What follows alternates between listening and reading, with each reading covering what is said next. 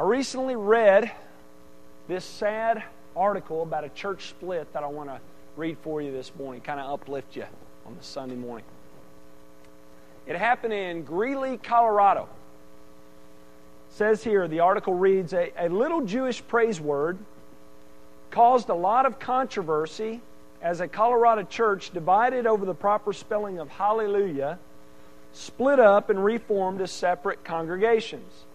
The problem arose when the board of elders at Full Gospel Temple budgeted money for a praise banner to hang from the sanctuary ceiling bearing the word hallelujah or alleluia. One faction insisted the word be spelled the first way while the other wouldn't budget from the second way.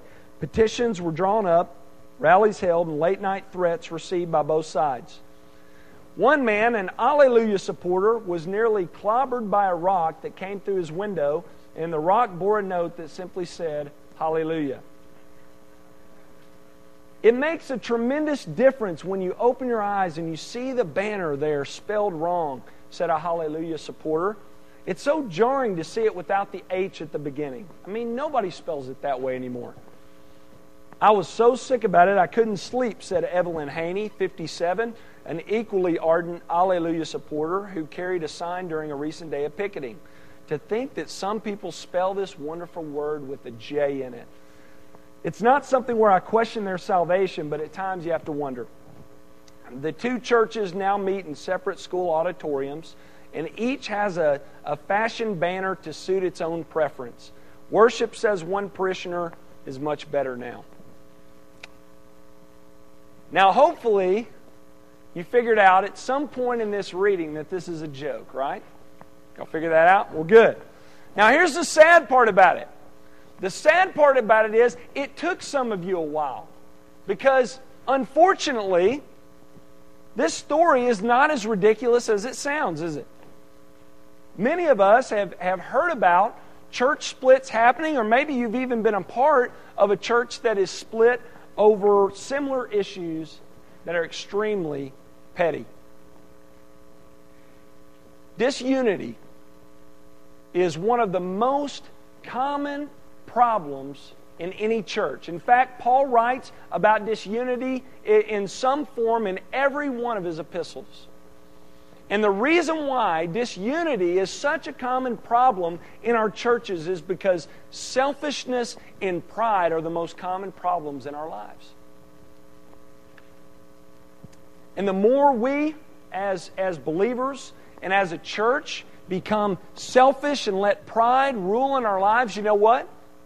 The more disunified we're going to be as a people and as a church. And the more disunified we are as a people and as a church, listen, the more miserable we're going to be as individuals. Because let's be honest, when there's disunity in our relationships, life isn't good, is it? Whether it be in our church or with our children or with our spouse or boss or friends, when there is a lack of unity in our lives, there is a lack of joy in our lives. I recently read something that was stuck up on a refrigerator, and it said, happy wife equals happy life. Guys, we can relate to that, can't we? Because there is joy to be had in unity. If you'll turn in your Bibles to Philippians, we're going to be in Philippians chapter 2 today, looking at verses 1 through 5. And what we're going to discover this morning is that the church at Philippi, though healthy, had issues. So far, we've heard really nothing but good things about the church at Philippi. And don't get me wrong, this is a great church, especially when comparing them to others in Scripture, but they were far from perfect.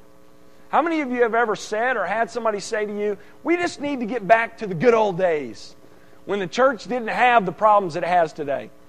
Well, here's a news flash for you. The church has always had issues. You know why? Because they've always been filled with sinners saved by grace who still struggle with sin. And the early church was no exception. In the early church, you had issues with bigotry, with heresy, with sexual immorality, and with disunity. So the church has always had issues. And this sounds familiar, right? These problems. And the believers at Philippi were no exception. Although they were spiritually more mature than most, and we've talked about this, that we learned that they had a very close relationship with Paul, and they were faithful throughout the years in his ministry, and they had supported him financially, prayerfully, and physically by even sending one of their own. Even though this was the case, the church at Philippi had issues, specifically with disunity. And what we're going to learn this morning, and what we're going to discuss from the Word of God, is how we as believers need unity in our lives. Because if not, we're not going to have joy. So this morning we're going to look at how to experience joy through unity. And here's the first principle. First way to experience joy through unity is have the proper motives for spiritual unity. Look in verse 1 and 2. Paul says, "So if there is any encouragement in Christ, any comfort from His love, any participation in the Spirit, any affection and sympathy, complete my joy by being like-minded." As we've mentioned in the sermons past, Paul is extremely joyful, despite the fact that he's in prison, right? And one of the main reasons he is because of the state of things at Philippi. They had a wonderful relationship, and he's thankful for that and thankful for their continued faithfulness. But he says here, my joy is not complete. My joy in you is not complete because they were having issues with this unity. And in verse 1, Paul gives several if-then statements, and he gives these if-then statements to give them a motivation, a proper motivation for being unified. And I don't want to sound too technical this morning, but it's important for you to realize that these statements are known as first-class conditional statements. And what that means is they can literally be translated because then or assuming then. This is basically what Paul's saying. If this is true of you, and it is, then make my joy complete. Or in other words, he's saying, because this is true of you, be like-minded. Ladies, have any of you ever told your husband, if you love me, fill in the blank. If you love me, you'll rub my shoulders. Or if you love me, you'll do the dishes. And that's a first-class conditional statement. What you're saying there is, if you love me, and I know that you do, you'll do this for me. Or because you love me, you'll do this for me. That's what Paul's getting at here. Verse 1 can literally be translated, because you have encouragement in Christ, because you have comfort from His love, because you have participation in the Spirit, and because you have affection and sympathy, then make my joy complete by being unified. Now, Paul gives 4 statements here that can be reduced to 2 points, because the first 2 deal with Christ, and the second 2 deal with the Holy Spirit. And it can be summarized in this way. This is basically what Paul is saying in a nutshell. Because you are united with Christ, and because you have fellowship with the Holy Spirit, make my joy complete by being like-minded. Being united with Christ means this. The moment you make Christ the Lord of your life, the moment you trust in Him for salvation, what happens is you move from being spiritually dead to being made spiritually alive. You move from being in union with Adam to being in union with Christ. And you move from being an enemy of God and against Him to being right with God and even a child of God. That's what it means to be united with Christ. Having fellowship with the Spirit, what Paul is talking about here is that this also happens at the moment of salvation. And what he's saying here is, the moment you trust in Christ for your salvation, what happens is you are indwelt with the very Spirit of God. God Himself sets up residence in your life to empower you and to guide you and direct you. Wes King, a Christian singer-songwriter, wrote about this, and he has lyrics that read, "Of all the places you could be, you choose to make your home inside of me." So what Paul is saying here is, because of these things, because of all the wonderful things that God has done for you as believers. Be like-minded. May that motivate you to be unified. Because you are united with Christ, be united with one another. Because you have fellowship with the Holy Spirit, be in good fellowship with one another. When it comes to motivating people to do right, churches often do one of two things. They motivate by greed or they motivate by guilt. Motivating by greed looks something like this. If you do this, you're going to be blessed. We see a lot of prosperity gospel today, and this is kind of their message. This is kind of their motivation. If you give this amount of money or if you do this certain thing for God, He will bless you with health and wealth in the here and now, and that's a guarantee. Then there are other churches who motivate by guilt. They say, if you don't do what God tells you to do, God's going to get you. Anybody heard this kind of line of thinking? I remember scared to death when I was young hearing that. I knew I was doing a lot of things God didn't want me to do. But let's be honest. Both of these you can see in Scripture in some way or another. Like for example, God says, if you obey, tells Israel, if you obey, then what? You get to stay in the land. You get to benefit from remaining in the land of promise. And God also says at times, if you disobey, His prophets say if you disobey, you're going to face God's judgment. So we do have a bit of both of those. But let's be honest. If this is our primary motivation for obedience, it's not going to stick. We've learned this with Ava, our oldest daughter, because we use both. Sometimes we say, Ava, if you obey us, you get a prize at Walmart. Don't judge me. Sometimes it works. I don't want anybody judging me for that. And then at other times we say, Ava, if you do that again, you got to go to your room or something like that. So we motivate in those ways. And you know what happens? She obeys us for a time, sometimes for a very short time. Because of the fact that her motivation for obeying is not pure. It's to get something out of it or to avoid punishment, and she is not obeying out of just a love for us and a desire to want to do right by us because of all the wonderful things we've done for her.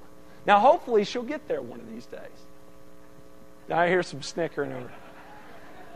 Hey, we're optimistic in our household. But hopefully one day she'll get there, but she's not there yet. And Paul motivates in this way. Not by greed, not by guilt, but by grace. Paul says, look at all the wonderful things that God has done for you, and let that motivate you to live for Him by living in unity with one another. Paul knew that grace is what brings believers together and keeps them together. Now, I think each and every one of us in here would agree that being unified is a good thing, right? And I think we'd also agree that we need to avoid disunity at all costs. But I think where we may differ is what our motivation should be for striving to be unified. When I was in college, there were 3 different groups of people there normally that I'd come in contact with. There was the first group who they were just ambitious, man. They had their 4 years planned out. They knew exactly what they needed on their resume to get a job, and they were just motivated. They knew what classes to take, what they were going to do when they got out. Then there was a second group who were there because mom and dad said, you're going to college.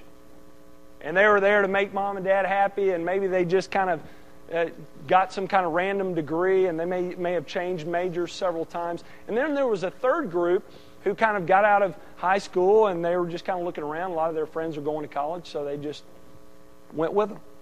And were just kind of hanging out. But what you saw is 9 times out of 10, that first group was the group that excelled.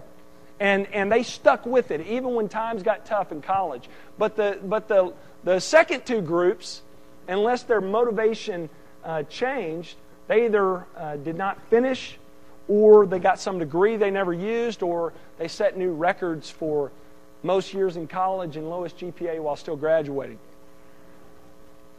But my point here is this: the right motivation is key. Let me challenge you today to have a grace-based motivation for being unified. If you have trouble getting along with other believers, let me challenge you today. Look at all the wonderful things that God has done for you, and let that be your motivation for living for Him by living in unity with one another. Second, identify the proper marks of spiritual unity. You want to experience joy through unity? You have to identify the proper marks of spiritual unity. We have to know what unity looks like. What does it look like? When thinking about spiritual unity, most people simply define it as not being at odds with one another. Many say, as long as I'm not starting fights and stirring up trouble and just kind of standing back, I'm being unified within the church. They think of unity as just kind of being some kind of laissez-faire, just kind of hands off. But notice the marks that Paul gives in verse 2. Paul shows that unity is not hands off, it's not passive, it takes work. He says, being of the same mind, having the same love, being in full accord and of one mind. Here Paul shows us what true spiritual unity looks like. The first mark, being of the same mind. Now, know here that Paul is not saying each and every one of us have to see eye to eye on everything and be on the same page on everything and think the same way. You can breathe a sigh of relief there. Because let's be honest, we're not even unified within ourselves at times, are we? I mean, we can think one way a certain day about something and think the exact opposite a year, a month, a week, or even an hour later. So we're not, at times, even unified within ourselves, much less with one another. But what Paul is getting at here is this: that we as believers need to have the mind or the attitude of Christ, which is one of humility, which is one that values the thoughts and opinions of others and works to understand.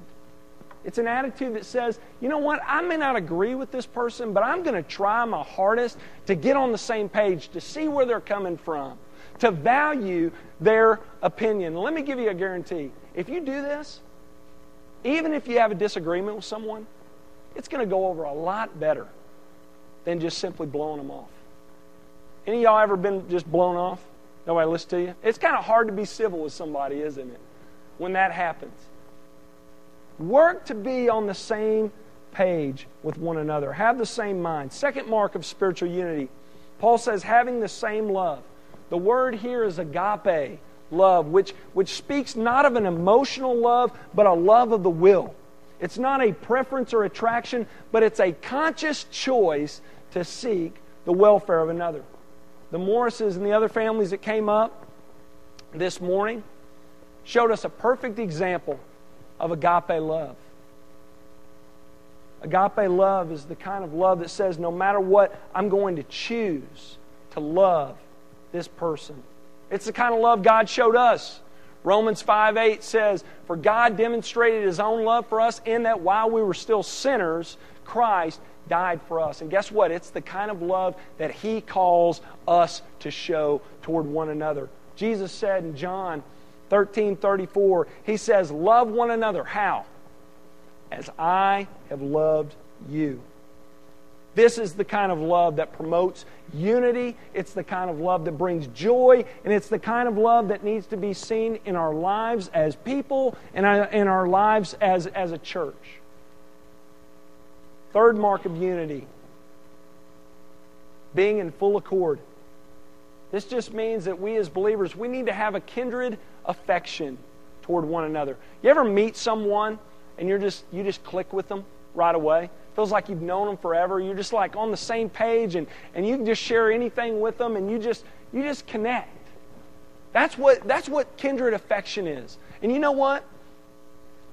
When we work to understand one another, when we value each other's opinions, when we work to be on the same page, and when we show agape love toward one another, you know what's going to result? Is this kindred affection that's supposed to exist between God's people. And the fourth mark of unity is this. Paul says, being intent on one purpose. We're not to be unified just for unity's sake. That didn't get us anywhere. We are to be unified around the truth of the Christian message. We are to be unified around one purpose. And that purpose I talked about in chapter 1, verse 27, where Paul says we are to be putting aside our differences so that we can work together to advance God's gospel. Because you'll remember I said a few weeks ago, there's nothing that Satan wants more than for the church to find opposition within itself and be all mixed up and disunified over these petty secondary differences and never get around to doing what we've been called to do as believers. And that is to put aside our differences and to strive together to push back the darkness in our world by advancing God's gospel. That's what we're called to do. We're to be unified around one purpose. So Paul here shows unity is more than simply not being at odds with one another. Just because you don't have issues with someone doesn't necessarily mean you have a spirit of unity about you. It may just mean that you don't know the people next to you. Many people think that just being inactive will pass as just because they're non-confrontational, that means they're unified. When I was younger, my friends and I, when I was in middle school, junior high, we used to love going play basketball at the park. We'd play full court, and every now and again, somebody would be accused of what's called snowbirding. Anybody familiar with that term?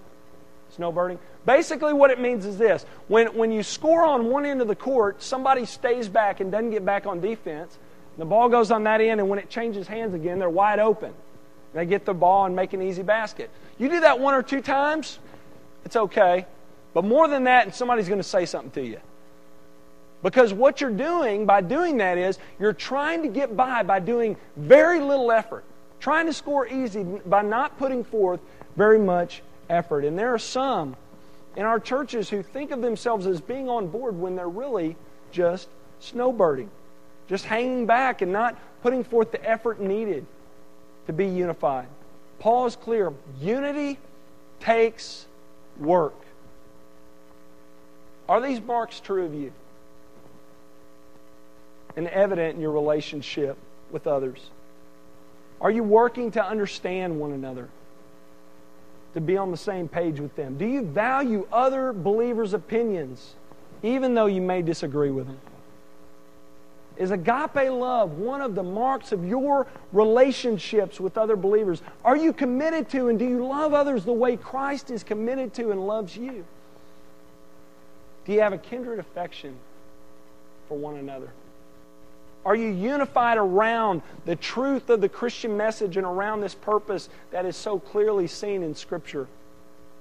Are you putting aside your pride, your personal differences, and just all those things that are petty to work together to advance God's gospel? Examine your life this morning, not simply by what you're not doing, but by what you are doing. Third and finally, to experience joy through unity, we have to take the proper steps toward spiritual unity. Take the proper steps toward being unified. This is what Paul says in verses 3 and 4. Do nothing from rivalry or conceit, but in humility count others more significant than yourself.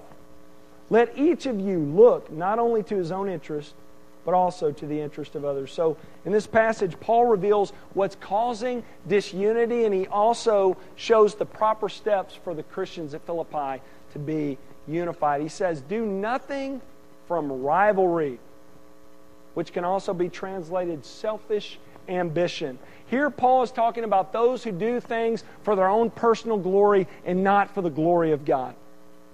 The preachers mentioned in chapter 1 that Paul brings up, they fall into this category. Remember, they had the right message, but what? The wrong motives. You remember? They had the wrong motives. Paul mentioned they were preaching Christ, which is good, but they were doing so out of envy and rivalry. And not a lot has changed today, has it? There are many involved in ministry today, pastors and lay people, who are doing the right things, but for the wrong reasons. And the reason why Paul warns about this is because, get this, when selfish ambition mixes with ministry, it's a toxic mixture, out of which comes all sorts of things, out of which comes jealousy and conflict and disunity. Which is why Paul encourages the Christians at Philippi, examine your hearts and make sure this is not your motive. Make sure your motives are pure for ministry. There's a big push in churches today, and you'll hear it, me make it from time to time, for more lay people to be involved in ministry. And I think that is so important. I truly believe if you have been saved, you have been called to ministry. Maybe not doing what I'm doing up here, but in some form, you have been called to ministry, and that is very important. But what's even more important than that, what's even more important than more people being involved, is more people being involved in ministry for the right reasons, to bring glory and honor to God. Listen to what Paul says, 1 Corinthians 10:31. So whether you eat or drink or whatever you do, do all to the glory of God. One of my heroes of the faith is Rich Mullins. Rich Mullins was a singer-songwriter in the 1980s. He wrote the song Awesome God. He also wrote, Oh God, You Are My God, and I Will Forever Praise You. He wrote another song called Creed, about the Apostles' Creed. Just an awesome guy. Well, Rich Mullins was killed in a tragic car accident a while back. But he just lived a life sold out for God. I read this biography about him. It's called An Arrow Pointing to Heaven. And that's what the author said. Rich Mullins' life was like. He was just an arrow pointing to heaven. He kept very little of the proceeds he made. He kept very little of the money he made from those songs. He didn't own a home. He just owned, everything he owned was in the back of a truck. He made enough to travel around from gig to gig. But he was truly motivated, not by making a name for himself, but by making God's name great. That was his motivation. And I pray that be true of us. That we not be focused on making a name for ourselves, but for making God's name great. Imagine what ministry would be like if we avoided the temptation of making a name for ourselves as believers or as a church, and we just work together as believers and as churches to bring glory and honor to God. Can you imagine what that would be like? Paul also says, do nothing from empty conceit. This word can also be translated vainglory. Paul is basically talking about those who think too highly of themselves, those who think their opinions matter more than anybody else. Know anybody like this? Don't name any names. You come across this in ministry a lot. They have what I like to call the Pac-Man Jones mentality. Anybody familiar with Pac-Man Jones, defensive back in the NFL? Former defensive back. He played for the Cowboys for a while, but his famous quote is, I love me some me. That was his quote. I love me some me. And many people, even though they don't come out and say this, they kind of show that they think this way because of their actions. I've had people make suggestions to me before in such a way that for me to say no would be like saying no to God. Now it's like, what are you thinking? You're out of the will of God thinking the way you're thinking. If you're opposed to me, I've had people think that way. I had one guy who thought the church needed to be going in this direction, even though the rest of the church thought we needed to be going in this direction, and thought that the church had somehow been deceived by Satan, and the staff included. This is the mentality Paul is warning against here. He basically says, don't think too highly of yourselves to such an extent where you think your ideas are the only ones that matter. Because this mentality can destroy spiritual unity. Instead, here's what Paul says we need to be doing. He says that unity is possible when believers humbly put others before themselves, and when they look not only to their own interest, but also to the interest of others. Where selfish ambition and vainglory destroy unity, you know what humility does? It serves to build and to strengthen it. Let's be honest for just a moment. When it comes to these things, when it comes to having a grace-based motivation for obedience, when it comes to being like-minded with the same love and being one in spirit and in purpose, and when it comes to putting others before ourselves and looking not only to our own interests but to the interest of others, these are not characteristics we see in many relationships in our world, is it? But Paul is clear here that these are characteristics that are to be found in our churches. There's always a temptation for us to be like Paul's opponents in verse 17 of chapter 1, who let selfishness rule and look to their own agendas when it came to ministry. But Paul is clear here, however, that this selfish ambition and this vainglory, when mixed with ministry, is a toxic mixture. It divides and destroys and keeps us from the joy to be had through unity. Instead of being influenced by the world, you know what Paul does? He encourages us to be influenced by Christ. Look at verse 5. Your attitude should be the same as Christ Jesus. Christ left us the perfect example of humility. Did He have the proper motivation? You bet He did. John 4:34 says, Jesus says, my food that you live off of, what I live off of, is doing the will of Him who sent me and to finish His work. John 6:38, for I have come down from heaven not to do my own will, but the will of Him who sent me. And what did God send Christ to do? Luke 19:10, the Son of Man came to seek and to save that which is lost. Did He get down on our level? Did he see from our perspective? You bet He did. Hebrews 4:15 says this, for we do not have a high priest who is unable to sympathize with our weakness, but one who in every respect has been tempted as we are, yet without sin. What about agape love? Did Christ show that? You bet He did. Romans 5:6, while we were still weak, at the right time, what did Christ do? He died for the ungodly. His entire earthly ministry was spent putting others before Himself. Our example. That's our example, Paul says. And you know what? He not only left us a perfect example, you know what He did? He also provided us with the way to be unified. If we're to be on good terms with one another, we have to first be on good terms with God Himself. And that's only possible through the person and work of Christ. By becoming sin for us, by being punished in our place, Christ offers us His righteousness in a way to be at peace with God.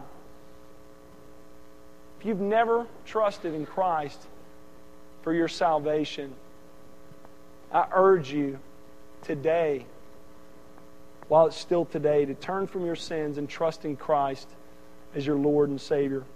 Only when you're at peace with God can you truly be at peace with one another. Would you pray with me?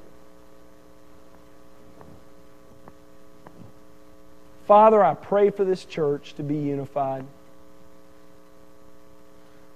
Forgive us, Father, for so often mirroring the world when it comes to our relationships, when we should be mirroring Christ. If there's anyone here this morning, Lord, who is at odds with You, or at odds with one another, I pray that You do a great work in their heart and life and make them right with You so they will be right with one another.